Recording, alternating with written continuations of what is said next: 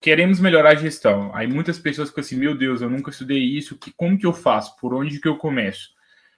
A primeira questão é a gente começar a entender que você é advogado, mas apesar de advogado, existem outras questões importantes que você precisa de cuidar no seu escritório para que você consiga crescer. Isso também é trabalho. Marketing também é trabalho, relacionamento com o cliente também é trabalho, as questões administrativas e financeiras também são trabalho, e a parte estratégica da gestão também é o seu trabalho. Isso é algo importante. Às vezes a gente tem a impressão de que quando eu não estou peticionando, quando eu não estou cumprindo prazo, eu estou perdendo tempo. Isso não é importante para o meu trabalho. E no nosso ponto de vista, pela nossa experiência, essa visão, ela não condiz com o que os seus clientes esperam hoje. Eles querem que você cuide, seja como se fosse um guardião, uma guardiã da qualidade de tudo que sai do seu escritório, mas não necessariamente você precisa de fazer tudo ali do zero. Porque se você está ali fazendo tudo, você perde tempo em outras coisas mais importantes, como o próprio relacionamento do seu cliente. E aí, quando você começa a analisar o seu escritório dessa forma, analisando todas as áreas, aí é o momento de você entender o seguinte: qual que é o maior desafio de você hoje? Qual é o maior desafio do seu escritório hoje? Vamos começar a trabalhar aí. Então, assim, se a gente quer profissionalizar a gestão, a gente tem que ir dia após dia, semana após semana, melhorando, otimizando pequenas coisas até que a gente chegue no nível de excelência que você busca. Então, assim, o meu desafio hoje é porque eu não consigo, o escritório depende muito de mim. Se eu não estiver no escritório, nada funciona e tudo mais. Então, eu quero que o escritório rode sem a minha presença, ou pelo menos eu quero sair um pouquinho da parte jurídica para cuidar do marketing, por exemplo. Legal, então a gente precisa de começar a criar um plano de ação em cima disso. Vamos começar a tentar diminuir o número de petições iniciais que você faz, e a gente passa para alguém e você começa a revisar?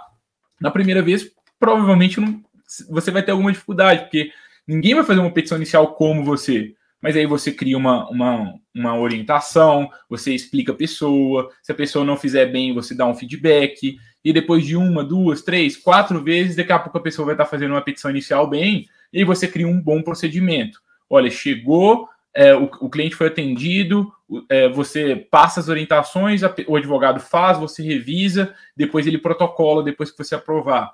E aí a gente já conseguiu melhorar a gestão da elaboração das petições iniciais. Poxa, que bacana, que conquista. Não tenta melhorar tanto a gestão das petições iniciais, quanto dos recursos, quanto do marketing, quanto de outras coisas. Começa com pequenos projetos, né, Júlia? Eu acho que isso é muito importante para a gente conseguir atacar os principais desafios e já ter uma sensação de progresso, né? Porque é muito difícil, muitas vezes, a gente sair de uma gestão mais amadora para uma gestão totalmente profissional, assim, do zero, né? Do 0 a 1 ali é muito difícil. Então, vamos aos poucos e a partir disso a gente começa a entender um pouco melhor como que as coisas funcionam, né?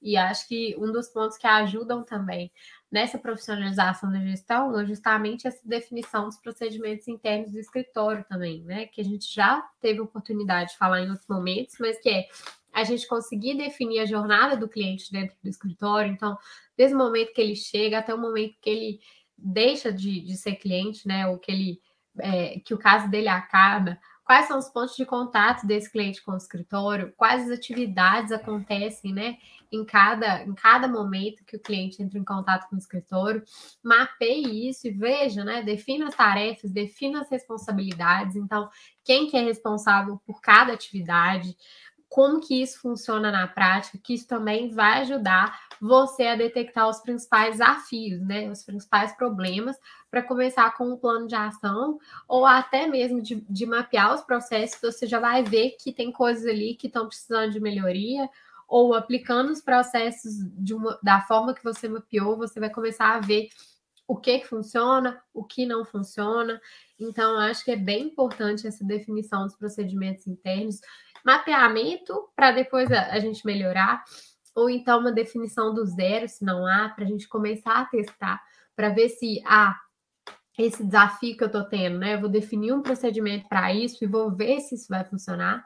Então, assim, acho que tanto mapear esses procedimentos internos que já acontecem, quanto definir um novo procedimento, caso não tenha, né, nada, eu acho que é muito válido para a gente conseguir ver se isso vai ser de fato eficiente ou se o que já tem é eficiente. Então, acho que é uma ótima forma de começar também.